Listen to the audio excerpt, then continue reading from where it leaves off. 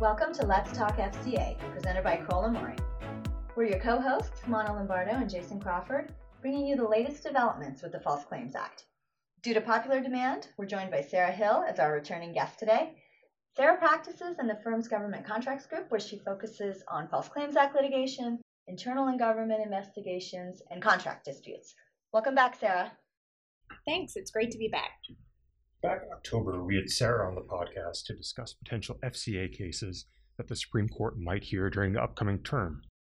We're now past the halfway point of the term, and as we record this on March 19th, we've just returned from the High Court, where the justices heard oral argument in Cochise Consultancy versus U.S. ex rel. Hunt. At first glance, one might think that a statutory interpretation case about the FCA's statute of limitations would be dry and technical. And we've been up since early this morning to make sure that we got a seat, but there was little risk of falling asleep during the argument, which featured lively questioning from a very active bench. So we thought we'd use today's podcast to discuss the argument and to look ahead to what a decision in Hunt could mean for FCA practitioners. Before we dive into our discussion of the case in today's argument, Sarah, can you set the stage by providing a quick overview of 31 U.S.C. Section 3731B1 and B2? Because much of today's argument focused on interpretations of those provisions. Sure thing, Jason. So the FCA has a two-part statute of limitations. The first part, at Section 3731B1, allows an FCA action to be brought up to 6 years from the date of the violation. The second part of the statute of limitations, which is 3731B2, extends the limitation period for 3 years after the date when facts material to the right of action are known or reasonably should have been known by the official of the United States charged with responsibility to act in the circumstances. But in no event can an action be brought more than 10 years after the date on which the violation is committed. So it's worth noting that prior to 1986, the language in Section 3731B2 did not exist, and all FCA actions had to be filed within 6 years of the alleged fraud. But Congress grew concerned that viable causes of action were being time-barred because the fraud was discovered too late. So this prompted Congress to add 3731B2 as part of the seminal 1986 amendments to the FCA. So in a nutshell, 3731B2 is a tolling rule that affords the plaintiff more time if the fraud is not discovered in the 6-year period after the violation occurred. But the 10-year mark is a hard deadline for filing in all of these cases. Thanks for that summary. It's worth noting that nowhere in B1 or B2 is there any mention at all of relators. It simply refers to when a civil action can be brought. And so in Hunt, the question presented is, 1, whether a relator can rely on the tolling provision at 3731B2 in qui tam suits where the government has declined intervention, and if so, 2, whether a relator constitutes an official of the United States for purposes of 3731B2.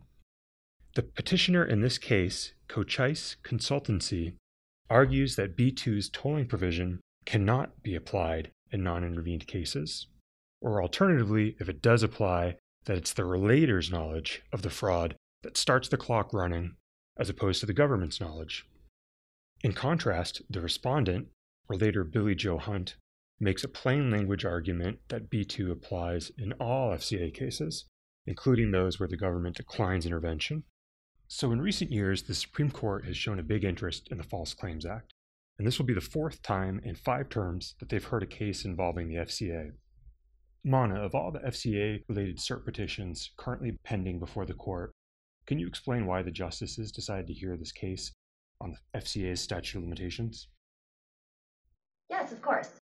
Well, the issue before the court in Hunt stems from the second part of the statute of limitations, Section 3731B2, which, as Sarah explained, allows for an FCA suit to be filed up to 3 years after the date when facts material to the right of action are known. The application of this provision is fairly straightforward in cases where the government intervenes. It's commonly used to cover conduct that the government did not learn about within the 6-year period after the date of the claim, but the violation is uncovered before the 10-year period has run.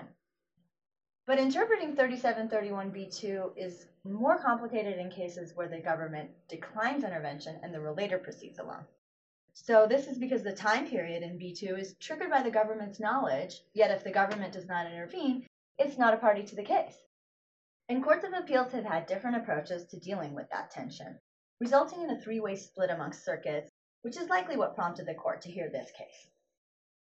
So before we describe the nature of the split, I think it's worth talking about the facts from Hunt, which are interesting in their own right, and may help illustrate how the various interpretations of 3731b2 can be outcome determinative depending on where a case is filed. Statute of limitations issues can sometimes seem dry, but the factual background section from the lower court's decision in Hunt makes for interesting reading. In 2006, the relator, Billy Joe Hunt, was working for a prime contractor in Iraq that was responsible for cleaning up munitions left behind by retreating soldiers. Defendant Cochise Consultancy was awarded a subcontract to provide security services on this cleanup project. In his key tam complaint, Hunt alleges that the subcontract was originally awarded to another company, but this was rescinded and awarded to Cochise at the direction of an Army Corps of Engineers contracting officer, whom Cochise allegedly bribed with trips and gifts. Moreover, the directive rescinding the award had to be signed by another Army Corps contracting officer, who happened to be legally blind, and who relied on the CO that Cochise had allegedly bribed to describe the document that he was signing. According to the allegations in the complaint, the recipient of the bribes did not disclose to his blind colleague that the directive rescinded the award so that it would be awarded to Cochise. Hunt would eventually report these findings to the government, but it was not until 2010 when he was interviewed by FBI agents in connection with his role in a separate kickback scheme. During the interview, Hunt told the agents about the scheme involving the Cochise subcontract, and for his role in the separate kickback scheme, Hunt pled guilty and served 10 months in federal prison. After his release from jail in November 2013, Hunt filed a key tam suit under seal.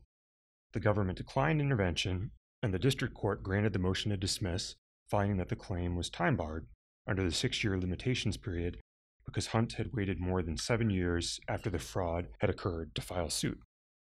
Mona, do you want to take it from there and describe what happened on appeal and how the outcome would have been different if Hunt had filed his case in another circuit? Yes. So on appeal, the 11th Circuit reversed, finding that nothing in Section 3731b2 says that its limitation period is unavailable to relators when the government declines to intervene. In addition to that, the 11th Circuit concluded that the period begins to run when the pertinent federal government official, not the relator, first learns of the fraud. So applying this standard, the 11th Circuit found that Hunt's suit was timely because he had filed suit within 3 years of when the government learned of the fraud at his FBI interview and within 10 years of when the fraud occurred. In response, Cochise and the prime contractor filed a petition of writ of certiorari, which the court granted in November of last year. And as you noted, Jason, the outcome of this case could have been different if Hunt had filed in another circuit. So for example, if he'd filed in the 4th or 10th circuits, he would have been out of luck because those circuits have found that Section 3731b2 is only available in cases where the government intervenes. Those circuits considered it absurd that the statute of limitations could be triggered by the knowledge of a non-party, the government. So they interpreted the provision to avoid that result, and they do not allow relators to invoke B2 at all. Now, if the relator had filed suit in the 9th Circuit, his suit would still be time-barred, but for different reasons. Going back to Sarah's earlier explanation, recall that under Section 3731b2, the 3-year period begins to run when material facts are known or should be known by the official of the United States charged with the responsibility to act. So in the 9th Circuit, a relator may rely on the tolling provision of Section 3731b2 even when the government declines to intervene. However, to avoid a situation where the statute of limitations is triggered by a non-party, the 9th Circuit has held that it is the relator who is deemed the official of the United States charged with responsibility to act, and whose knowledge matters because the relator is stepping into the shoes of the government.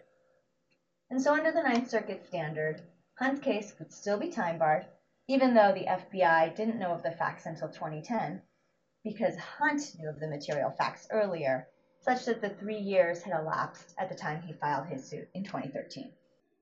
So to summarize it, in deciding to hear the case, the court appears poised to address whether relators can invoke 3731b2, and if so, whose knowledge, the relators or the government's, starts the running of the clock. Thanks, Mona. And it's worth remembering the practical importance of this decision, because the government generally intervenes in less than 20% of the cases that are filed in a given year, so the Hunt decision could potentially affect the remaining 80% of cases where the government doesn't intervene. So the implications of determining whether the default limitation for filing suit is 6 years or 10 years are significant. Turning now to the oral argument, the relator argued that the Supreme Court should affirm the 11th Circuit's ruling that the complaint was timely, because a plain language reading of Section 3731b makes clear that the provision applies to relators regardless of the government's subsequent decision to intervene or to decline. On the other hand, Cochise argued that the 11th Circuit got it wrong when it employed a hyper-literal reading of the provision while ignoring contextual guidepost.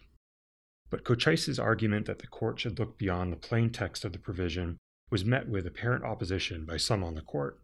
On the question of who could take advantage of the tolling provision, Justice Ginsburg commented that there is no distinction in the text between the United States stepping in as an intervener or the qui tam plaintiff going it alone. And Justice Kavanaugh stated that he did not see any ambiguity in the plain text, such that, as a matter of statutory interpretation, the court could conclude that Congress didn't mean what it said. Justice Alito had perhaps the most memorable quote of the morning when he observed that the case was interesting because it created a, quote, statutory interpretation dilemma, end quote, and he referred to the FCA as, quote, a terribly drafted statute, end quote, and suggested that if he had to grade the drafters, he would give them a failing grade. While much of the argument focused on issues of statutory interpretation regarding these provisions, the back and forth also included discussion of how Section 3731b fits within the text of the broader statutory scheme, as well as discussion of the potential policy implications of the court's ruling. Cochise argued that under the 11th Circuit's ruling, a relator could intentionally delay the filing of a suit in cases of ongoing fraud to increase the size of the potential recovery. This prompted Chief Justice Roberts to observe that this concern of a relator waiting in the weeds was really more of an academic argument, because there are safeguards in place, such as the first-to-file bar, that discourage relators from delaying the disclosure of fraud to maximize recovery. And Justice Sotomayor noted an additional incentive for timely filing. If a relator is dilatory in bringing action, this can be a factor that's considered when determining the relator's share of the proceeds. Cochise also argued that the 11th Circuit's ruling would lead to a host of counterintuitive results that Congress could not possibly have intended. For example, if the government's knowledge starts the running of the clock for the relator to file a claim under B2, the relator could have more time to file suit than the government would under the same circumstances. In fact, this is exactly what happened in Hunt. The relator waited 7 years to file suit from the time he learned of the fraud in 2006. Had an official of the United States with knowledge of the same facts waited 7 years, the claim would have been time-barred under both B1 and B2. Justice Sotomayor recognized that the 11th Circuit's interpretation might give relators more time to file than the government in some circumstances, but she observed that this was not necessarily inconsistent with congressional intent, especially when considering the broader purpose of the FCA, which is, quote, to ensure that when some fraud has occurred against the United States, that there is a recovery for the United States. So even though the government elected not to intervene in the Hunt case, the Solicitor General was given an opportunity to weigh in. Sarah, what was the Department of Justice's argument to the court? So, at oral argument, the government said clearly that the statute of limitations should be the same regardless of whether the government intervenes or not. Moreover, it's the government's position that a relator's knowledge of fraud does not trigger the running of the clock under Section 3731b2, because even when the relator steps into the shoes of the government, it is not acting as an official of the United States. This argument appeared to resonate with Justice Ginsburg, who noted that even if a relator is acting as the agent of the government when filing a qui tam suit, the language of the statute clearly makes reference to knowledge of the relevant government official, and as she pointed out, agent and official are not the same thing. In other words, Relator's alternative argument that the clock should start running under B2 based on the relator's knowledge appeared to gain little traction with the court. While the relator and the government are in agreement that the clock should run based on the government's knowledge of material facts, the Solicitor General's office went a step further and took the position that only an officer of the Department of Justice can be the relevant government official. That question of whether an official within the DOJ, as opposed to an official within another government agency, has to have knowledge of the material facts is not before the court. But it'll be interesting to see if it gets addressed in the court's opinion and dicta, because that's another area where the law is unsettled, with some courts saying that only DOJ's knowledge matters for purposes of 3731b2, and other courts saying that other government officials' knowledge, such as the Office of the Inspector General, which regularly investigates allegations of fraud, can trigger the running of the clock. Now, there's always some risk in trying to read the tea leaves based on the questions at oral argument, but Jason, do you have any guesses on how the court might rule? Certainly, the defense bar would prefer that Section 3731b2 be limited to intervened cases in order to limit the number of cases where the parties might be litigating events that occurred over a decade ago. That said, based on the questions from the court, it seems like there is a majority of justices who are persuaded that the plain text of the statute does not support the interpretation presented by counsel for Cochise. And so it seems likely that relators will be able to take advantage of Section B2's tolling provision going forward, meaning that the default for pleading false claims would reach back 10 years from the date of the complaint, unless the defendant can prove that DOJ knew or should have known about the material facts sooner. While this would certainly not be a welcome development for defendants, it would at the very least create some uniformity on this issue, but we'll have to wait to see.